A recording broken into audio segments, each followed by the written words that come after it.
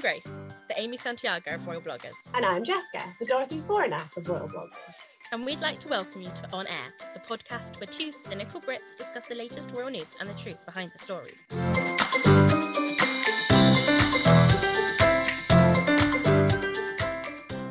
Hello, everyone, and welcome back to the On Air podcast. We took a short break due to various life things that were going on, but we are back with a bang.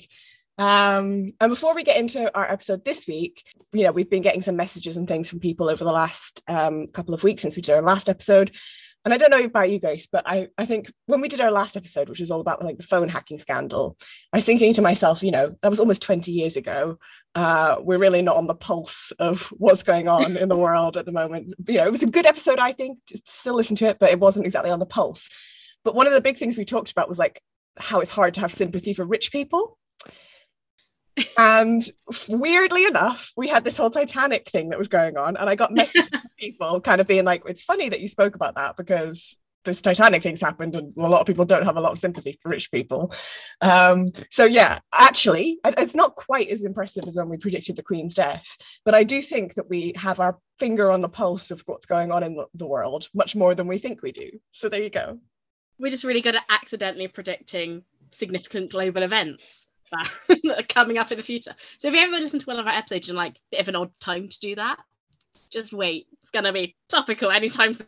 It really, we're like, how people say that the Simpsons predicted the future? We're the Simpsons of podcasting. Yeah, we are the Simpsons of the podcast world. But anyway, I just wanted to mention that. So, but for this week, we did have a state visit from the Netherlands to Belgium.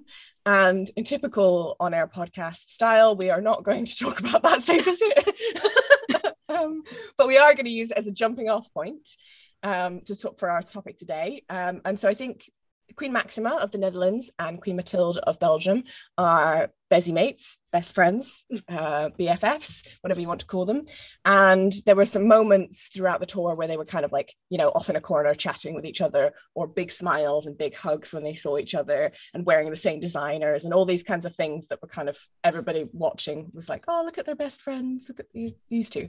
And so we both thought it would be a good idea to do an episode kind of looking at royal friendships, royal relationships, where they come from, does it matter whether or not they're friends, that kind of thing. So yeah, we're not going to be talking about what actually happened, but we are using it as our inspiration. Yeah, we do that a lot. We're like, what happened this week? What can we talk about that's vaguely linked? Yeah, so I think to start off with, it's probably a good idea to talk about like, where do best friendships between royals come from? Yeah, so I think I kind of divided it into two areas of where these friendships come from. And one is sort of history and culture broadly, which we'll get into. And then the other one is kind of more organic, natural relationships. So to start off with the kind of history and culture and things, I've got a whole bit which is really nothing to do with royals at all, and it's just about the development of language. So it applies to all human beings. Go for it. If you look at kind of overarching language families, we share a lot of our similarity for our language with like Swedish and things like that. So there tends to be like these overarching language families and then little branches that diverge from each of these, and they became, as human beings spread out and went to different places and, became their own sort of communities and broke away from other people, things became more localized and more diversified. So you would start to develop phrases and languages that only people in that immediate area spoke. And so that's why it's easier to learn some languages than others, because they're more closely connected. So people keep telling me it's apparently really easy to learn Swedish if you speak English because they're so similar. I'm not finding that. But it is probably easier than if I was trying to learn Japanese. And I think areas that are closer geographically end up with more closely related languages. And the reason I'm mentioning that, because obviously that's nothing to do with royals at all, but the reason that I'm mentioning it is that I know that like most royals in the world can speak English nowadays. And there's also, a lot of French, German, Spanish. Those are languages that crop up time and time again. But I think just from my experience of learning Swedish, I get so frustrated. I mean, I only talk to my cat because I don't know anyone else. But I get so frustrated because I know how I would say something in English and I know that it would be really interesting. But when I'm trying to say it in Swedish, I don't have the vocabulary. So I feel like a frustrated toddler trying to get my words out, but I can't do it. It reminds me of there's a line in Modern Family where the character Gloria, whose first language is Spanish, and her accent and her mistakes in English are a butt of the joke in a lot of episodes. And then she says something in one of the episodes about like, you have no idea how smart I am in Spanish. And it kind of reminded me of that, of like, obviously they all kind of can speak to each other in English nowadays, but there is some kind of connection where if you can speak to somebody in your native language and make yourself understood, I feel like it's easier to get along with them. And I mean, so many of my friends are native Spanish speakers. It's not that you can't be friends with people who don't speak the same language as you, but I do just think that, you know, you can express yourself in the way that you want to. You don't have to think about like that extra step of how do I translate something. So I think in a lot of the royal friendships that we see, even today, if people have a shared first language or can make themselves understood in their native language, that does make it just automatically a bit easier to be friends with each other. Yeah, I did a lot of research into how like languages work and how people can like understand other languages. My friend is Venezuelan, and obviously she's lived here since she was 6. And when we were at secondary school, we were doing Spanish as our GCSE, and she was like, well, I can speak Spanish. So she did like French and Italian and something else just casually by herself, and she found it really easy. And I was like, how on earth can you do that? And it's like, it's obviously she's a natural linguist, she's very good at languages, but also, you know, there's so many similarities between Spanish and Italian because they're both Latin languages. And, you know, there's enough similarities between Spanish, Italian, and, you know, mixed to link it with, and English to link it with French. And it's like having those kind of, it all kind of exists in almost like a continuum. And if the languages have kind of similar roots, you can kind of understand. And even I can find it sometimes, like, you know, particularly if I'm reading another language, not all of them, but sometimes you can read something in Spanish or Swedish and you might not know exactly what it says, but you have enough understanding to pick out the gist of it. Yeah. Like, oh, this is about these two people buying something at a shop. And you might not know every sort of essence, but you can get the gist of it. And obviously countries where they are so much more, you know, closely linked and geographically linked, that language is far more interconnected than, you know, English and any other language. It's just a natural consequence of the way that human beings develop, that we develop communities, and the more similar you are to other members of that community, of a community, the more likely you are to get on with each other. It doesn't mean you can't get on with people who are from a different community from you, but it's just kind of human nature. So the development of language, I think, also closely relates to the development of sort of human history. So I think about borders, for example, and I think borders are human constructs. We decide that this is the border of a particular country and this means something.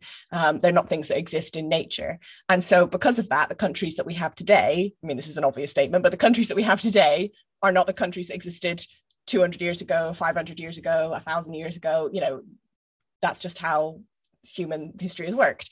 Tribes merged, empires came out and then fell, wars were won and lost, and territories were shifted through that. And so I think that means that a lot of modern day countries or sovereign states were once actually part of another country that also has a monarchy, and now they're distinct countries, but they used to be one country, or maybe they weren't formally one country, but they kind of had the same monarch for a period of time, which means that they have kind of this shared history that we maybe today, especially if you're not from that country, you don't necessarily realize it, but you know, a few hundred years ago, for a long time, these two places were actually the same country because human borders have changed.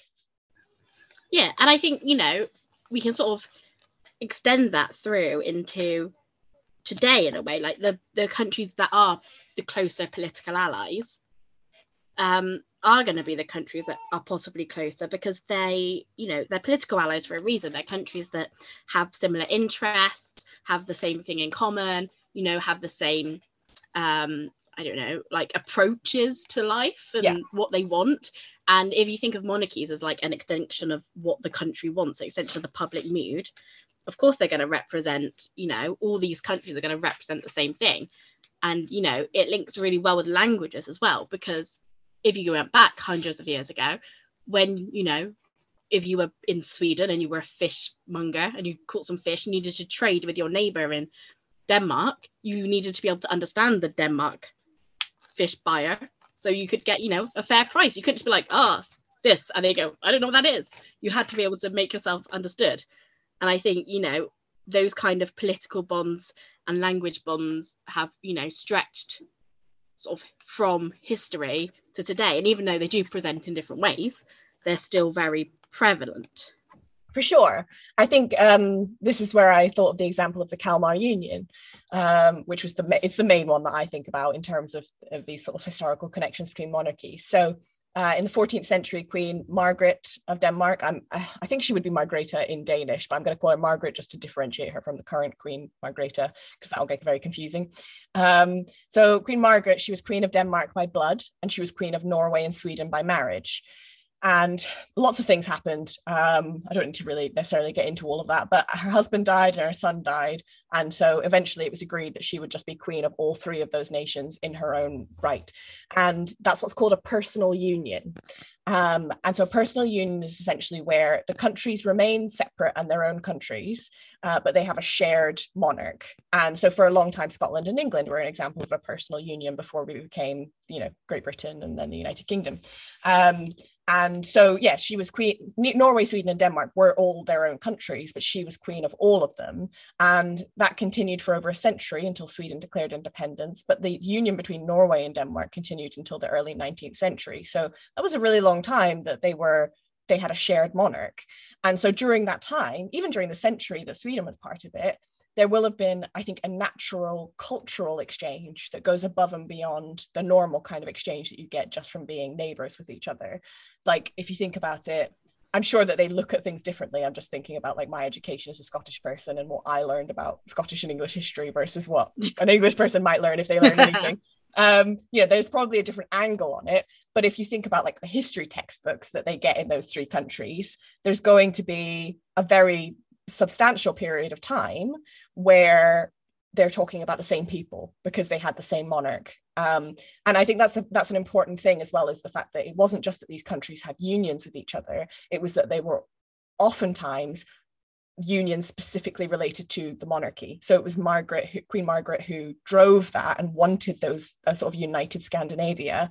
She was the one who drove that. And so it was inherited after her from her members of her family. And so in the history books, it is going to be royals who are mentioned. And I think those relationships today tend to be stronger if the relationship lasted longer in the past, or if it was more formalized. So I think there are examples of personal unions that don't really impact much today. The example I was thinking of was like England and Spain.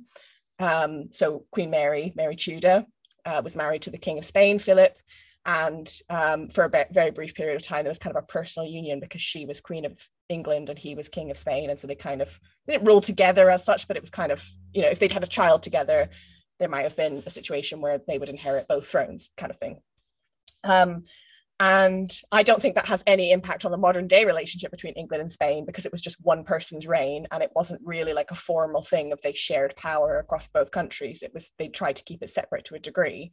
So it's not quite the same as like the Kalmar Union, which was this formalized thing that lasted for a very long period of time.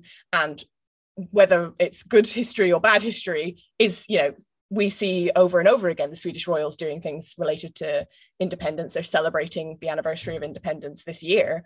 And so the relationship between Sweden and the Danish monarchy is something that is very, very important to Swedish culture now. And so I think that automatically means that kind of you're going to see royals going to events where there's two monarchies that both share this important milestone in their history. And so you're going to naturally see them together. Does that make sense? Yeah, definitely. And I think you're right about the kind of the length of time having a big impact, because, you know, the Kalmar Union lasted for such a long time. And even when the Kalmar Union itself didn't last, you know, the three countries being connected, it was often two of them, like Denmark, Norway, or Norway, Sweden, you know, and they were interconnecting kind of on and off all the time. And, you know, if we sort of think about later on at the more sort of personal side of things, when you look at the families, they are so interconnected because they were, you know, a shared country for such a long time. If you were the king of Norway, Denmark, and you married the queen of Sweden, then you've combined them all again. And I think, like you said, it happened for such a long period. It's really hard from, you know, the 1300s until the 1900s to separate them in a way that it's much easier, like you said, to do England and Spain. Like, people don't associate England and Spain. They associate Spain and Portugal. And then I think, you know, you can even see it in some of the more ones that are much more recent, but more political. You can see the same kind of connections. Like, I was thinking about the Arab states, and obviously there's lots of Arab states and not all of them are monarchies, but the ones who are monarchies, like you know, like Jordan and Bahrain and Morocco, and, you know, they all speak Arabic. There's a lot of a shared understanding and a shared belief of the way of life and approaches to how the countries are governed, whether it's a monarchy or a republic. And then I think even if you get somewhere like, I'm going to think of, because I was thinking about Matilda Maxima, I thought probably should bring them up, like the Benelux nations, like Belgium, Luxembourg, and the Netherlands. Like, they are far more recent. They were kind of 1944, like World War II era. They were like, oh, we should be friends. They're all very close. And the idea of just sort of building that at that moment, be like, we need to sort of support each other and protect each other and help each other.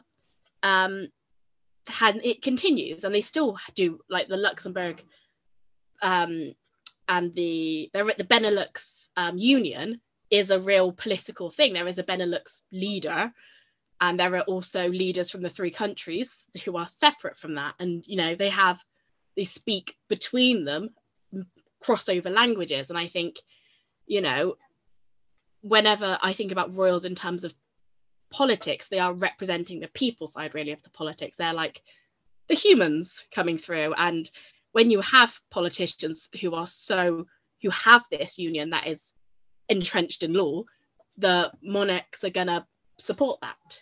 Yeah, like you say, Luxembourg and the Netherlands were in a personal union as well for a while. But yeah, so I think you're right. Like, these historical connections can sometimes be more recent than and still ongoing. Sometimes they're several centuries ago, but they still have a really important place in modern society. And I think that that area, sort of the historical connections, language connections, it absolutely lends itself to royals being more close than they might be to other countries, because they have a shared culture, they have a shared language in some cases, they have shared history, so they are going to naturally end up being engagements together. Whenever there are these touch points which brought together multiple countries, the royals tend to be the ones who go and mark them or commemorate them or celebrate them or whatever it is. And so they tend to be the face of a lot of these connections. But I think what we've talked about so far has been very much like connections between nations, and the royals are kind of the representatives of that as royals. That's their job, is to essentially represent what's important to the country, represent the culture and history of a country. I think Victoria and Carl Gustaf have both talked about seeing their role as being like the guardians of Swedish history. You know, that's one element of it. I think that's also a connection between countries, not specifically between them as individuals. But there are still these other areas where they are connections that are very intimate and personal that I think are important to mention as well. So one of those is family connections, the fact that royals love to marry each other. Yeah, I did a bit of a thing, and I maybe went through slightly too many royals and found out their connections to each other in terms of history. Grace spent 24 hours researching every descendant of Queen Victoria and King Christian. I did. I have 4 pages of notes. I was like, right, I need to find out exactly how these two people are related. Yeah. I mean, that's very handy. I think so. You can go into that, but I think the main connections is there's 2 people who are kind of known as like the grandmother of Europe. And what's Christian's? Is he grandfather? He doesn't really have. I think he's the father of Europe. Father of Europe. Why does he get to be father of Victoria's grandmother? Well, I don't know, but I googled it, and Grandmother of Europe has its own Wikipedia page, and there's like 6 of them, like throughout history, like starting with Eleanor of Aquitaine, working down. So I think that's like a title. But Christian, they were like, oh, we got to call him something. It feels slightly misogynistic that the woman is like, oh, well, she's got to be old. Christian can be eternally youthful. Anyway, so Queen Victoria of the United Kingdom and King Christian the Ninth of Denmark both had a ton of kids who married loads of people. And so their descendants are incredibly prevalent. And so that's why they get the nicknames of God, the grandmother and father of Europe, because like everyone is related to them. And I'm sure Grace knows the facts. I've only got a summary, but go on, hit me with them. Okay, so if we just look at like really rough basic stuff, like if you go to Christian, because he was like the more recent one, he was the king of Denmark. His brother was King Haakon of Norway, and his son was obviously grew up to be King Frederick of Denmark, which is actually not a massive initial group, but because of he was actually a sort of linear off ex-descendant of Queen Victoria herself, his cousins were George V of the UK, Tsar Nicholas II of Russia, Constantine I of Greece, and Queen Maud, who then went on to marry King Haakon of Norway. And that's the ones where they're the ones that were those like identical cousins, like George, Nicholas, Constantine, and Christian. Oh yes, if you look at, they're just four bearded men who look pretty much identical, and then accidentally slightly started World War One. Yeah. Oops. a bit of a minor fight there. But then if you go to Victoria, who was like a generation or two before, she had 9 children and then went on to have 42 grandchildren and 87 great-grandchildren, which is a lot. Crikey. And obviously, and I was having a great time, and I found out that 2 different pairs of her grandchildren married each other. Oh. And I was like... Yeah, they do. There's the undercurrent of a lot of this conversation is that this is borderline incestuous, but we just breeze on past that. Yeah, I like the part on her Wikipedia page where it was like, Victoria, spread her descendants around Europe and also haemophilia through the royal families of Europe. Like, thanks, Victoria. Yeah. Thanks. Actually, that's a really interesting thing. Like the most famous case is obviously Alexei, the heir to the throne of the Russian Empire, because that led to Rasputin. And so he's the most famous example of somebody with haemophilia. It's really interesting to me that we haven't seen more of that. I guess they're marrying commoners and things now, but there was loads of it for ages. Haemophilia and porphyria was the other one, which is just like a madness, I think, that came from all of this intermarriage. But we haven't really seen a lot of that. And there's no like haemophiliacs that I know of in current royal. And that's really interesting to me. I wonder where that went. Yeah, where's the haemophiliacs gone? Where'd they go? That's the episode title right there.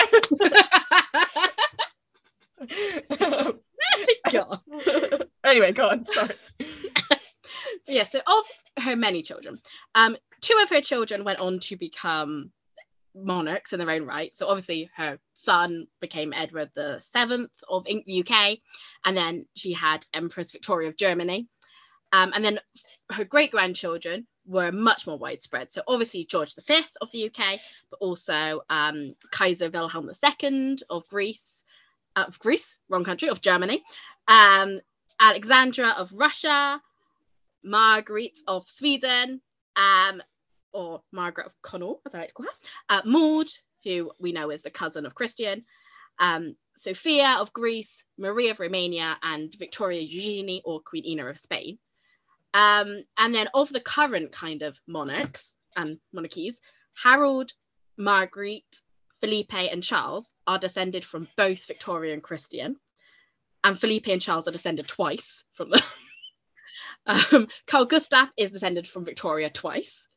Felipe and Henri are descended from Christian. And then William Alexander is not descended from any of them, but they're all descended from King George II of the UK. We've not mentioned Liechtenstein because they don't have friends, but everyone else, or Monaco, but like everyone else. And then I went through each individual monarch and tried to find like their closest living connection. So I did a whole thing. Yeah, I think my notes were just sort of a summary of that, which is between Victoria and Christian, their descendants sit on the throne of Norway, Sweden, Denmark, Spain, the UK, Belgium, and Luxembourg. So most of the major ones, we don't talk about Liechtenstein. Monaco's an outlier, always has been. And then the Netherlands, as you said, there's the descent from George II. So they are related, but just not quite as closely as some others. And, they're very close. Those are sort of like fourth cousins or whatever. There are some really close connections, as you know, examples given, like King Constantine of Greece, whose sister is married to the former king of Spain and was queen of Spain for a long time. The queen of Greece, he was Constantine's wife, Anne Marie, was a Danish princess and is the sister of the queen of Denmark. So their children and them are very, very closely related. It's not sort of like fourth cousins kind of thing. And I think when I was writing my notes on this, you know, obviously they are incredibly closely related. But I think I'm a bit of a cynic when it comes to this. I don't know that the royals are actually friendly with each other because they're sixth cousins. No. Like, I think the closely related ones of like Greece, Denmark, and Spain, although Spain doesn't really get on with Greece and Denmark that well, but we talked about that in our Spanish episode, I think. But, you know, I think Greece and Denmark in particular, they're closely related and they are friends. And I think that probably goes towards it. You know, they're cousins, they're first cousins, and most people have met their first cousins, I suppose. So I don't actually necessarily think, you know, I don't know who my sixth cousin is. I think we're all sixth cousins if we go back far. You know, we're all related in some way or another. So I don't know that actually the family connections do make as much of a difference as we might think that they do. But I do think that it is a good hook if you are looking to build relationships anyway. So, you know, we talked a minute ago about the fact that a lot of the stuff that royals do is kind of a relationship between them, but it's also a relationship between their countries, and that's why they're going to something together, because they have a shared history and a shared culture. And I think if you're going to that event anyway with somebody, it adds that little extra element if you can say, oh, and also we're related. So I like when William and Kate went to Norway and King Harold gave a speech for their visit, and he did sort of mention in that about how, oh, you know, oh, we're related, and it was a lovely moment. Yeah, and I think possibly the older royals felt it more. Yeah, because I think, you know, and I'm talking like, you know, the Queen and Philip and Margarita and Harold kind of era of older royals, because they were closer related because they were older, but also, you know, I think if you go back, you know, 80 years ago, 100 years ago, those connections were very important. So yeah, you did know who your fourth cousin was, and it would be like, oh, that's a really big deal. Whereas now, I think through social media and, you know, having, you know, much more kind of like non-aristocratic relatives in the families, you know, a lot of them are married normal human commoner people, there's, you know, there's less of a need to be like, well, actually my second cousin was the Duke of Normandy, when you can be like, my cousin is actually a banker and she's really good at it. Yeah. And I think that's how you get places like where, you know, if you think about Philip was a descendant of the Greek royal family, and Charles and Diana were very close to the Greek royal family, but that hasn't extended down to William and Harry being close with the next generation. And I think, you know, some of it's going to be personalities, but I also think there would have been like, oh, we're Greek. I'm like Charles is half Greek. You know, he is. But for William, he's you know, a quarter Greek, and that's probably not a massive deal to him because he's never really had that connection to it. And I think, you know, you can see the same with some of the other countries as well. Those older connections were there, and they probably did have be like, oh, I am distantly related to the Luxembourg Grand Duchy's royal throne, and I'm practically a Grand Duke myself. Yeah. But by later on, they're like, yeah, I don't really care. I have my own throne.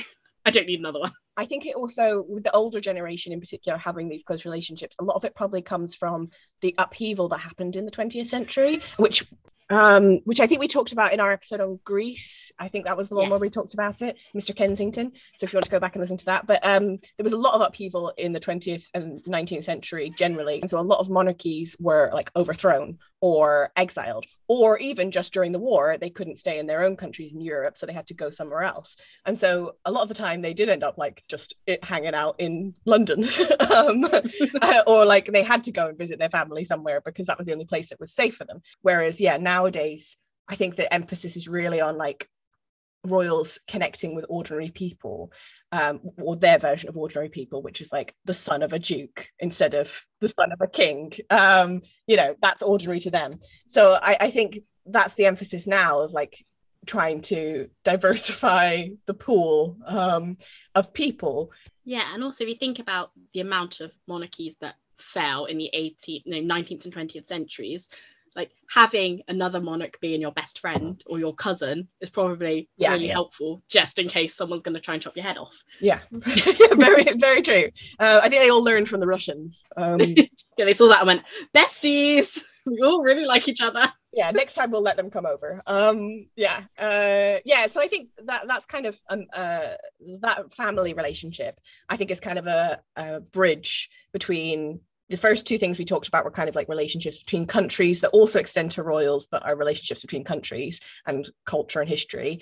The family relationship, I think, is a bit of both, because it is a shared history. It is kind of, they would have, there are some things that one royal might have brought from their country as a tradition. Well, like the Christmas tree, didn't that come from Prince Albert, Queen Victoria's husband? He brought a lot of German traditions over, and so we have a lot of German traditions in the UK that came from that era. So that's something that might happen, but it also is a personal connection of, like, you might be somebody's first cousin, so you're going to probably know each other better than you might know somebody who is your sixth cousin or who you're not related to at all. But then we kind of get into things that I think are exclusively personal, which I've called organic relationships, which is such a phrase. I just call them friends. That's what normal people call it, friends. Oh gosh, why am I like this? While I think everything I've said is accurate, obviously, and I think is part of the picture, I do think that it would be very, very easy for two monarchies or two royals to not care about the fact that they have a shared history and not care about the fact that they're third cousins. So I actually think it's interesting that, we've talked a lot about how the Brits are very closely related to a lot of the monarchies through Queen Victoria, and how they kind of took in a lot of monarchies or royals who had been exiled or whatever. But I actually, they don't go to anything. They're very isolated compared to a lot of the other royals. Like the Scandinavians are very close, the Benelux are very close. The Brits kind of have their own thing going on. So clearly it's not the case that automatically being related or sharing some sort of history or anything like that means that you're going to be really good friends with each other. I think a certain element of it is just, like, as you say, friends, putting in the work because you like somebody. So as part of their job, they're going to be invited to the same things, and they are going to be expected to try and build connections with each other, because part of the job of being a royal is to build connections with other countries. They also share a very unique situation. There's only a certain number of royals in the world, and so it's probably easier to build connections with somebody who understands this very unique situation you have. But I think all of that is a lot easier if you genuinely like the person. And that's something that, while culture and history and family relationships can help, they are not the be all and end all. Sometimes you just like somebody. Yeah, and I think it was really interesting when I was trying to make this section, and there were a few kind of people that instantly jumped to mind. But when I was trying to think about people that I genuinely thought were like true, honest friends, I was like, actually, it's quite a small group, because a lot of it is, obviously a lot of their friendships are behind the scenes, but then also a lot of it is we send these royals together because we know it looks good when, for example, all the Scandinavian heirs are hanging out. Like, I'm sure they have a genuine friendship, but it is some of it is a PR push to be like, look, the Scandinavian royals are on their way. So I actually found it really hard to come up with a solid list of people that I was like, yeah, they are genuine friends. I believe this. I think, the one that's jumped to mind for me, I don't know about you, that I think is a really good example of this is Queen Maxima of the Netherlands and Empress Misako of Japan. Yes. And I think we talked about this in a previous episode as well. I can't remember which one it was. It was one of the early ones where we talked about the Japanese royal family a little bit. But Empress Misako had a very difficult time. She had some mental health issues because of the stress and pressure of being a member of the imperial household, which, I mean, being a royal is stressful, but being a member of the imperial household, they have like no control over their own lives, and it's really patriarchal, and it's not a pleasant place to be by the sounds of it. And so Misako had a really difficult time. She didn't do engagements at all for a very, very long period of time, several years. And during that time, Queen Maxima, I don't know exactly the detail of how it happened, but at some point Queen Maxima reached out to, she was crown princess at the time, but she reached out to Misako and invited her to come to the Netherlands. And so Misako and her husband and their daughter went to the Netherlands and spent some time there. And I think the idea was to kind of let her relax and be away from Japan and kind of be around people who understood the kind of thing that she was going through. And they had like a photo call at the beginning with very adorable moments between little Amalia, Princess Amalia, and Masako's daughter, the little princess of Japan. There were some very sweet moments between them, but we know that they then spent like some time together personally and privately. And Maxima actually is a great example in general, because Princess Charlene of Monaco is also very good friends with Maxima, which a lot of people don't realize, but Charlene said in an interview that like Maxima was the one who called her and reached out to her and tried to, you know, help her, offer a helping hand, and like went out of her way to be kind and welcoming to Charlene. And I think there is no connection between the Netherlands and Japan really, beyond just, every two countries have connections in some way. There's no real like shared history. They don't speak the same language. They seem on the face of it to be very, very different people. But I think that is a relationship where two people put in the work and clearly like each other.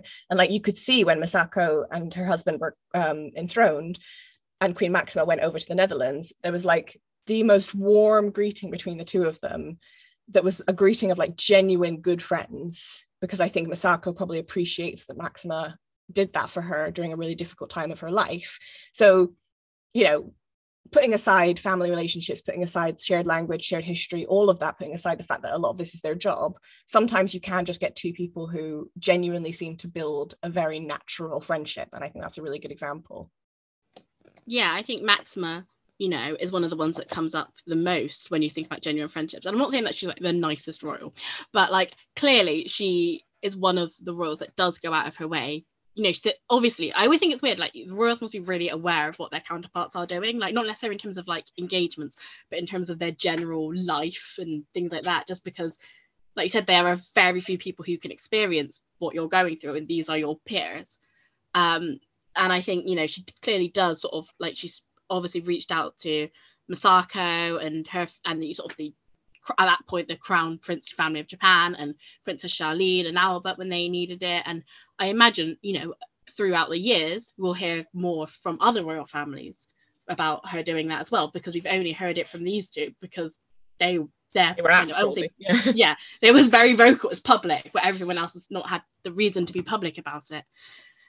And then the other kind of big royal friendship, surprise royal friendship that jumped to my mind straight away was Prince William and Crown Prince Hussein, because I was adamant that they were not friends. I was like, it's like, of course they get on, they're both boys around the same age, they're gonna get on, they probably like football, but they're not friends. Your rule really just pushing this ahead, there's no friendship here. And then lo and behold, turns out they're best friends, and like I do not believe they can be that close friendships after meeting each other once. So I'm fairly convinced that they've met other times, possibly when the then Cambridges went to Jordan for a holiday. Yeah, I imagine they popped in to say hi. But that friendship, there is, like you said, there's not really a link between the UK and Jordan beyond, general links that are with UK and every country. And there's certainly no like family links between Queen Victoria and the Jordanian royal family.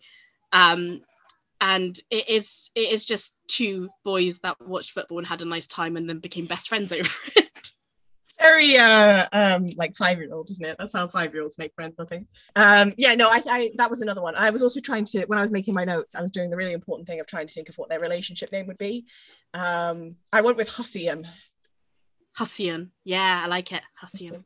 Reminds me of Lady Susan Hussey. Yeah, well, I wanted Hussey in there as soon as I realised you could have Hussey in there. I was like, well, it has to be. Because originally I was like, oh, Hilliam or Willain. But then I was like, oh, no, you can have Hussey in there, so it's got to be Hussey. I think that's a really good example as well. Like, it's possible, I feel like almost we've just kind of been like, we've talked to you for however long we've talked to you for, and none of that actually matters. It's all just about, do they like each other?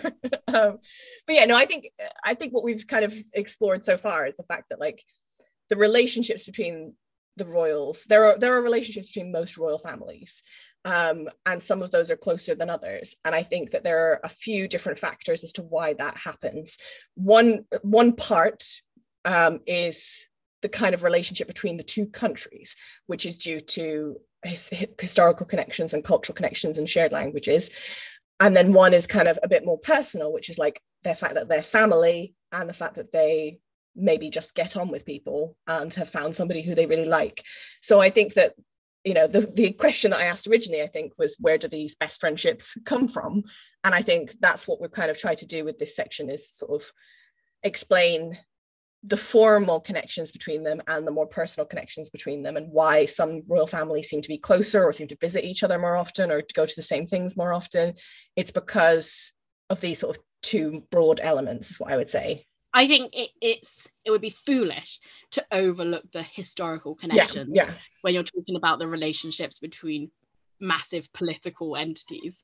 But at the same time, they're also just people, and sometimes, you know, where it's like, you know, you're at a job, there's going to be people you work with that you get on with, but you're not particularly friends with, and then you've got your work besties, and you know, like Maxima and Masako are work besties, you know. They get on really, really well, and I'm sure, you know, Maxima probably gets on with all the other queens and crown princesses out there, but Masako's her bestie. There are certain moments where you can see when there is this real genuine friendship that they don't always necessarily push to the sort of forefront, because they don't need to, because they're not promoting anything, they're just being friends.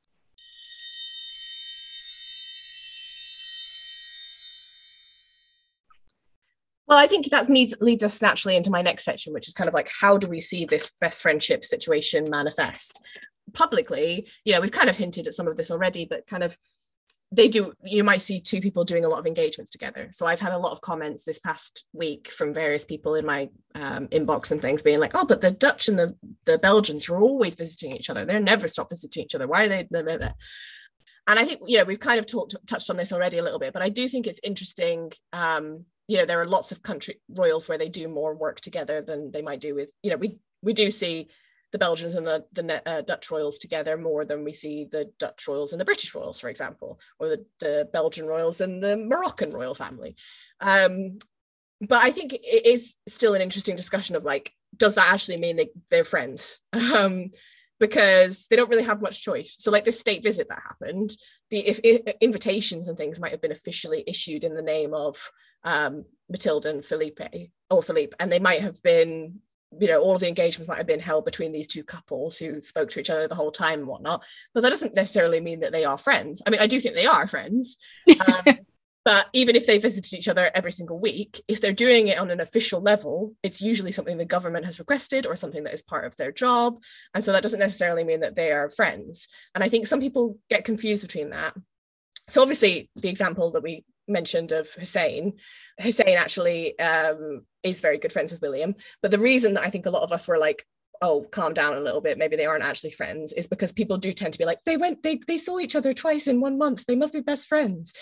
And I don't always think that's true. How much of it is actually a friendship and how much of it is making the best with the people who you work with? Yeah, and you know, like you said, like when you see those royals together, I think there's especially when you see them getting on, there's a natural sort of thought process, which is, oh look, they're getting on, I like them both, they do the same job, they must be friends. And like you said with William and Hussein, we were like, they're working though, like they can't be like turning away from each other and like refusing to talk, even if they didn't like each other, because they're at their jobs. And part of, you know, I always think with royals, like they're very good at acting because they have to be on the whole time. So I do think that's why the friendship really just surprised me. I'm never going to be over it, honestly. No, I know. And look, we're all guilty of doing it to an extent, because I'm still convinced that Crown Princess Victoria and Kate Middleton are best friends. Vic8, which trademark, I came up with it. Just reminding everybody, I came up with it. You know, I'm as delusional as other people. They probably just get on with each other on an official level because it's part of their job. So yeah, we all do it. I'm not completely judging people, but I do think that it's good that they have official relationships with each other, but that doesn't necessarily translate into being a friendship. I do think sometimes you can kind of tell, like there's a particular level of warmth between them. So I'm thinking of like when the Dutch couple went to Sweden and Estelle was brought in because she's Willem Alexander, the King of the Netherlands, goddaughter, and he had this like massive hug for her. That was a really lovely, and he was like, oh, I want my goddaughter to be in the photograph with me, and like that's a really lovely moment. But on the flip side, if you wanted to be cynical, Willem Alexander hugs everyone. He's a big hugger, it seems. I really want a hug from him. And he could have just been putting it on so that he looked good for the cameras, you know, and in private he might have spat in Estelle's face. Don't think he did. I know, you never know. And then there's also like examples I think of like they are official things, but they didn't have to be done. They were voluntary. So, you know, a state visit is something that you have to do really because you've been asked to do it by the government. Whereas I was thinking of the heirs to the Scandinavian monarchies, Victoria, Frederick and Haakon, who did an expedition to the North Pole. Which one's the North Pole? Is that Arctic? The Arctic. The Arctic. They did an Arctic expedition. And they did it as the three of them. They went up and it was sort of like a climate change type thing. And like, if they'd hated each other, they didn't have to do that. Nobody in the government requested that they did it. They did it because they share this interest and because they like each other. And they did like a documentary associated with it where you got to see them like making fun of each other, like siblings. They have a very sibling kind of relationship. So I do think that sometimes you can tell that there's warmth there. Yeah. And I think, you know, I fully invented this entire best friendship between Kate and King Felipe of Spain, purely based on a picture of him smiling at her just before the coronation and going for a hug. I was like, Felipe doesn't smile that much. They must be best friends. And I'm now solidly on this sort of thought train that, behind the scenes, that they are just like, oh, guess what my weird family's done today? Like, oh, you think your family's weird? Look what mine's doing. Yeah, who's been arrested in your family? Yeah, no one's arrested. Ha! Mine was nearly arrested, but yours actually was arrested. Yeah. Seeing a big smile, it felt like, oh, that's a genuine moment. Yeah. And I think, you know, I always see it with the Scandinavian, when you get the heirs, when you get Victoria, Haakon and Frederick together, you know, like you said, there are these real moments where you're like, actually, they're teasing each other, they're making in-jokes. Yeah. They have that relationship that you have with your friends. Mm-hmm. A lot of it is probably bias of like, I want Victoria and Kate to be friends, so I'm more likely to pick up on things. Like my friend Laura pointed out that every time Kate has been in public on the 14th of July, which is Victoria's birthday, since the visit to Sweden that William and Kate did, she has worn earrings by a Swedish designer. And so I am taking that as confirming my harmless conspiracy theory that they are best friends with each other and that it's a secret subtle nod to Victoria to say happy birthday. It probably isn't. She probably just likes the earrings and it was coincidental and it's only happened like twice anyway. So it probably wasn't a big deal. But yeah, I think sometimes you might be looking for something and so you pick up on things and are like, oh, well, they must be best friends because I want them to be best friends and this proves it. But there are, I think, the area that maybe is more helpful to decide whether or not people actually are good friends and what their actual relationship is with each other is kind of the private stuff. And sometimes the private stuff can spill out into the public. I'm thinking of like, we all know that the relationship between the Spanish royal family and the Greeks is not very good. And that's because some members of the Greek royal family went on Twitter and badmouthed each members of the Spanish royal family. So they took a private family issue and made it a public thing. So sometimes there is this blur. But I think that the sort of, not necessarily always private, a sort of personal thing is where you sort of start to see some of those more authentic connections, arguably. And I think like, I know this is another area where you've got a long list of things, but like the choice of godparents is sometimes a good indicator of like, who does this royal consider to be a friend and not just a colleague? Yeah, and I think, you know, it's really, with the godparent thing, it's actually an initial balance between, you know, wanting a royal godparent and also picking a friend. And I think, you know, Victoria choosing Mary over Frederick for Estelle was a sign of friendship, because you get someone, say, for example, Prince Constantine Alexios of Greece, who has so many royal godparents, like King Felipe of Spain, Prince William, Crown Princess Victoria, so many others. Like, he is like the most of the current like people alive, he probably has the most royal godparents. And you know, he's Greek for a start, so he's never going to be like a monarch. It's not, you know, and I don't think that the Greek royal family is massively close with William, Felipe. You know, Felipe is probably a bit different because they are related, but Victoria and Frederick, ? You know, I'm sure they get on. I'm sure they were all very excited. But William was 16 when that happened. Yeah. You know, he wasn't a loving role model. He was a future king of England, of the UK. That's why he was chosen. 100%. Some of it is family and friendships. And I think if you look, you can always pick out the ones that are non-royal. It's really good evidence of that. Some of them, like Edwina Hicks is Queen's goddaughter, and then her children are Charles's godchildren, and there's a family link. But then I also think, you end up with those sort of genuine friendships. And the Brits obviously are the Brits, and they only ever seem to be godparents to Greek people and also extinct royalties. A lot of Yugoslavians in there. Don't even know if Yugoslavia is a country anymore. No, I don't think so. Sorry if it is to all the Yugoslavians. Sorry about that, Yugoslavia. I don't know. It's not in Eurovision, so...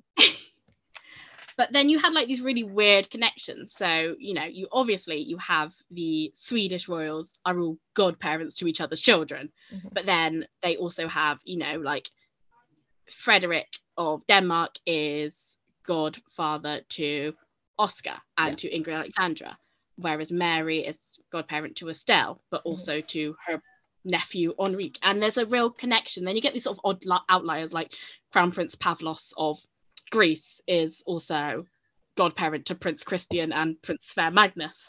And I'm like, oh, is there a genuine friendship between Hakon and Pavlos to make him godparent to Sverre, like to Magnus? Like, where's that connect? Isn't Prince Edward a godparent to one of Joachim of Denmark's children? He is. And it's like, and I was finding really weird connections, like, like Queen Anne Marie of Spain is like of Greece. Like she's godparent to Frederick and also to like Gustav.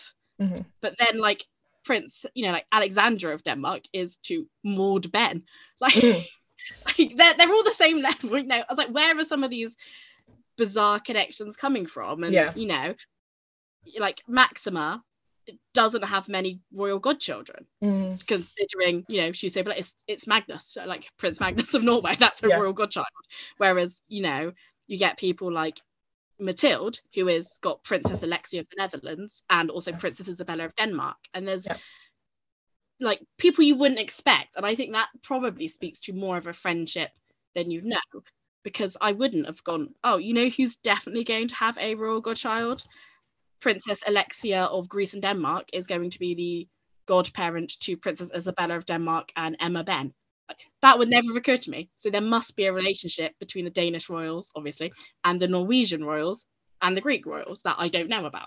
So I brought up godparents as being an example of something that is potentially an indicator that they actually do like each other and that it's not just an official job thing. But I do think that it is, to play devil's advocate to my own point, it is like context dependent. So I think I had also got the example of Constantine Alexius of Greece and the fact that William was chosen when he was like a child himself. And maybe this is biased because I don't particularly like Marie Chantal and Pavlos, but there is absolutely no way that they were good friends with William and were like, for all of our friends, we want to pick Prince William to be the godparent to our child. They chose him because he was popular, young, famous, and a future king. That's why they chose him, and there is nothing that will convince me otherwise. I'm sorry, I don't think we've even seen William with a Constantine Alexius in the last 25 years or however long it's been. We haven't seen them together, so that I don't buy that they are really close friends. But then I think that you can see sort of patterns develop and things, and like Victoria, Crown Princess Victoria, she's sort of inherited the title that we mentioned with Victoria and Christian, and she is known as the godmother of Europe because she is a godparent to Ingrid Alexandra of Norway, Christian of Denmark, Amalia of the Netherlands, one of the not the heir to the throne of Belgium, but Eleanor, one of the younger children, and like she was chosen one of the random royals. I can't remember who it was. Well, like Serbia or somewhere, she was chosen to be Serbian. She was chosen to be a really important part of their wedding. So Victoria must just be really, really friendly to everyone and be friends with everyone, because if you were just doing a thing where you're like, you had to pick a royal, you'd probably diversify a bit more, I feel like. But the fact that so many people pick Victoria, to me, suggests that a lot of people do genuinely consider her to be a friend. And like that doesn't surprise me, not just because I'm biased because I like her, but if you remember her wedding, all of like the royal women who were there, Maxima and Metamarit and Mary, were all weeping with joy at Victoria. And I've never seen them do that at any other royal wedding. There might be like a little tear Metamarit cries all the time. It was like proper weeping with joy that they, and you don't do that if you just are work colleagues. That's just, unless you're Metamarit, you don't cry just at your work colleague getting married. So I think that that's an indication that actually lots of people do really like Victoria. And as you say, some of these like more odd connections, I mean, like the Danish one, I genuinely do not know how Joachim knows Prince Edward. I've never seen them together, I don't know how they know each other. But if he was going to choose somebody who he wanted just because he wanted an important fancy British royal. Why would he pick Edward? No offense to Edward, but why would he pick him? He must know him. So I think it's context dependent as to like whether being a godparent is actually an indicator of whether or not they're friends, because the Brits seem to have this approach of like, we're going to pick friends. Other royal families do tend to pick other royals. And you could argue that that's because they share a similar role. And so as a godparent, you're meant to be like a guide, a moral guide. I'm a godparent, even though I'm an atheist. I'm a godparent to multiple children. And you're supposed to be like a moral guide for the child. And I think that arguably it makes sense that the moral guide would be somebody who is older than you and is doing the job that you're one day going to do, which is a very important job. So you could argue that, yeah, it's just something that's chosen because of formality. But I think you can see that there are lots of cases where that probably isn't true. Like they probably did choose people because of their job, but also because they are genuinely friends with each other. I also think another thing is like going on private holidays together. So like we know that I've seen photographs of the Norwegian and Swedish royal family at a petrol station together, going on holiday together. And like we know that they holiday together privately. You don't do that with somebody just because you have the same job. Yeah, I always think of, Spain and the UK, I think, and Greece. I think in the 80s and 90s, there were loads of pictures of them all holidaying together. Yeah.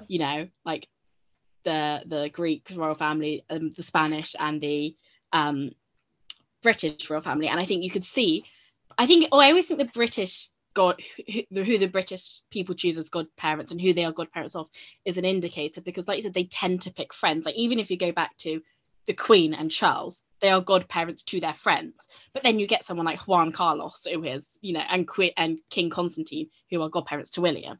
And there is a friendship there, I think. But then we don't see those holidays anymore. And maybe it's because, they're more hidden, or maybe it's because that friendship was between Charles and Diana and Juan Carlos and Sophia, not between Britain and Spain. And I think, those kind of public holidays are a good indicator, because you don't need to go on a holiday with someone you don't like. No. Like there is no real requirement to go on holiday with these people. Yeah, for sure. I suppose the last point, we've talked about kind of how these friendships develop. We've talked about how you might notice them and whether or not you can tell if somebody's genuinely friends or whether or not they're just getting on with each other because that's their job. And so our final kind of question that we wanted to think about was, does it actually matter if any of these people like each other? And I have kind of two views on this. So one, I'm going to use my catchphrase, which I haven't actually used in quite a while, so I'm glad I'm bringing it back, which is being a royal is a job. Most of us have people at work that we don't like. And as long as we can be civil with each other, that's the most important thing. And so part of me is like, as long as the royals can be civil with each other in public and do their job, I don't actually mind if they get on with each other. They don't need to be going on holiday with each other. And it kind of reminded me of when Constantine died, King Constantine of Greece, and there was a huge drama about Prince William not going to the funeral because he was Constantine's godson. And I thought at the time that was absolutely ridiculous, because Constantine's funeral, although it was public, he was not the king of Greece and hadn't been for a very long time. The Greek people had gotten rid of him. He was just a guy.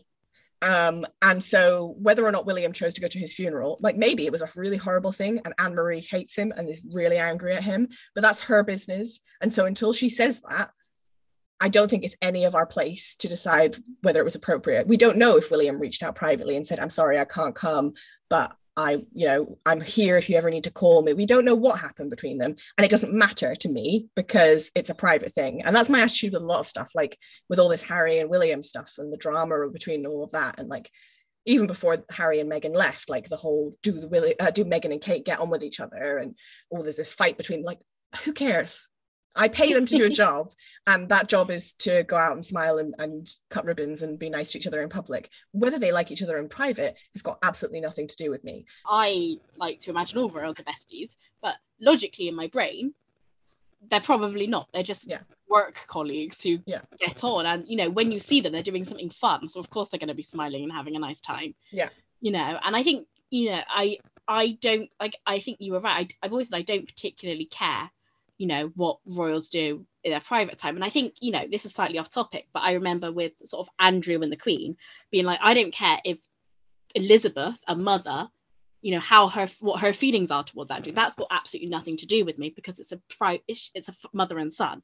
But the Queen is a different matter, because she's my public representative. Yeah. And I think the same thing goes here. Like, I would be very upset if one day Victoria turned around and punched Kate. You know, partly because I'm like, no, they're not besties, but also because, like, that's a bad sign. Like, they're not doing their jobs. Clearly something's gone so horribly wrong that their job is no longer the most important thing for them. Yeah. Whereas, you know, seeing them together doing work, I'm very happy, and I like to pretend they're best friends, but I'm also just happy to see them together doing what they're supposed to do, because that's also quite nice.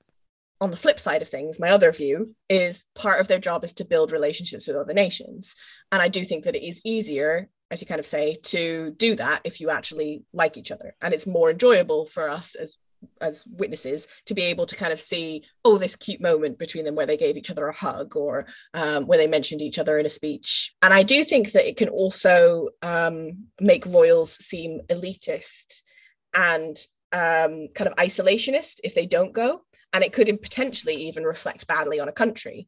So the example that a lot of us are still very bitter about is the fact that the British royal family didn't send any of their members to the funeral of Queen Fabiola, who was Queen of Belgium. And that's different from the King Constantine situation, because Fabiola was a queen of the country and her funeral was a state funeral. It was an official event. So essentially an invitation would have been sent to the UK, as it was to every other country or every other monarchy. And while every other monarchy pretty much chose to send a member of their family as the representative, the Brits were the only one who were like, I think they sent, you know, somebody from the embassy or something, some ambassador or something like that. It does come off as rude. And so I don't think anybody really outside of our fandom cares about it all that much. But if you think about a really beloved royal in another country, if, like, I don't know, Margrethe died and every other monarchy in the world sent a representative, but the British didn't, I do think that in Denmark, they might be like, oh, they're really standoffish. And I think that that's particularly relevant for us as Brits, because we already are viewed, because of Brexit and because we're geographically isolated, we're already kind of viewed as being a bit snobby and standoffish and not really liking anybody else, and nobody really likes us. Again, this is the third time I mentioned Eurovision, but you know, nobody votes for us in Eurovision because they don't like us for lots of different reasons. And so I think that it might not matter to people in the UK, and it probably, you know, I don't think any Belgian people are upset about it really. I don't know, but I don't think they are. But I do think that there could come a time where if you don't put in the effort to build those relationships, it could backfire. So it's not that I think that it's necessarily important for them to hang out with each other and be friends with each other. But I think if they don't, then it could potentially one day reflect badly on the country, because the royals are the representatives of the country.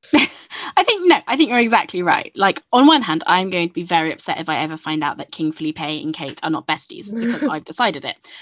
But on a more serious note, like, if you think about the 2010s European royal wedding bonanza, where there were so many, you know, royals getting married, and the Brits pretty much sent Edward and Sophie to all of them. Yeah. And there was a lot of like, why aren't they sending Will and Kate? Why aren't they sending Will and Kate? And on one hand, I was like, they're sending a royal. It's obviously they've sent an invitation to either Edward and Sophie or to the British royal family, in which case they weren't asking for William and Kate, who were not going. Like, either Edward and Sophie have been specifically invited, or it was just, we need a representative, can you send someone? Yeah. So it never particularly bothered me that they didn't go to these things. But sort of looking back, I can see why, you know, if every other royal family is sending your monarch or your heir, and I know Britain's a bit different because it has so many royals compared to other royal families where there only are monarchs and heirs, I can see why, you know, if you're looking at all these countries, if you're looking at Sweden and Norway and Spain, where you have royals interacting all the time and going to each other's weddings, and then they, you know, Edward and Sophie pop up for some weddings, and one time it might be Charles, and then one time it's William and Kate, and they don't interact with the other royals. You know, they do look standoffish, and you think, well, actually, if I'm going to work with one of these countries to do something, or if I want to work with the royal families of one of these countries to do something, I'm not going to work with the Brits because they're bit weird. I'm going to go and work with the Norwegian royals, who seem to be lovely. And I think, you know, it is a hard balance, because a lot of the time when we see royals doing things, it's it's for weddings and funerals, which are, even if they are state events, they're also family events. You don't know who's been invited. Like, was it a British royal family invitation, or was it this specific royal? Because I, like, you know, with Constantine's funeral, Anne went. Maybe it's because Anne and Constantine actually were friends and got on, and William was just a godchild for the sake of being a godchild. It almost doesn't matter to people who are paying attention, who are watching, because we don't know if Anne and Constantine are friends, but we also don't know if William and Constantine were friends. We don't know those relationships. So if, you know, I understand why it is a bad look for royals to not then attend these things. And also, like you said, it's just nice to see royals getting on. Like, there's a reason why those Scandinavian trio engagements are always lovely. It's because it's nice to see them and they get on and it's clear. There's a reason why, even though I paid absolutely no attention to the Spelge and Dutch visit, I am fully aware that Maxima and Mathilde were hanging out all the time, because everything I saw about it was them hugging or them like calling each other or chatting, because it was a genuine warmth between them. And, you know, that's what stands out to me. And when if I ever think back to that state visit, it's going to be, Maxima and Mathilde were getting on so well, not, wasn't that a great political visit that they did? I didn't know what they did. Yeah, I don't know.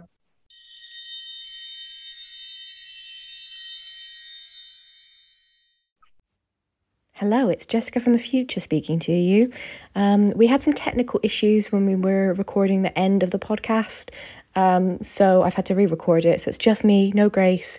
So it's goodbye from me, Jessica, and it's goodbye from Grace. I don't know how to do her accent. Goodbye.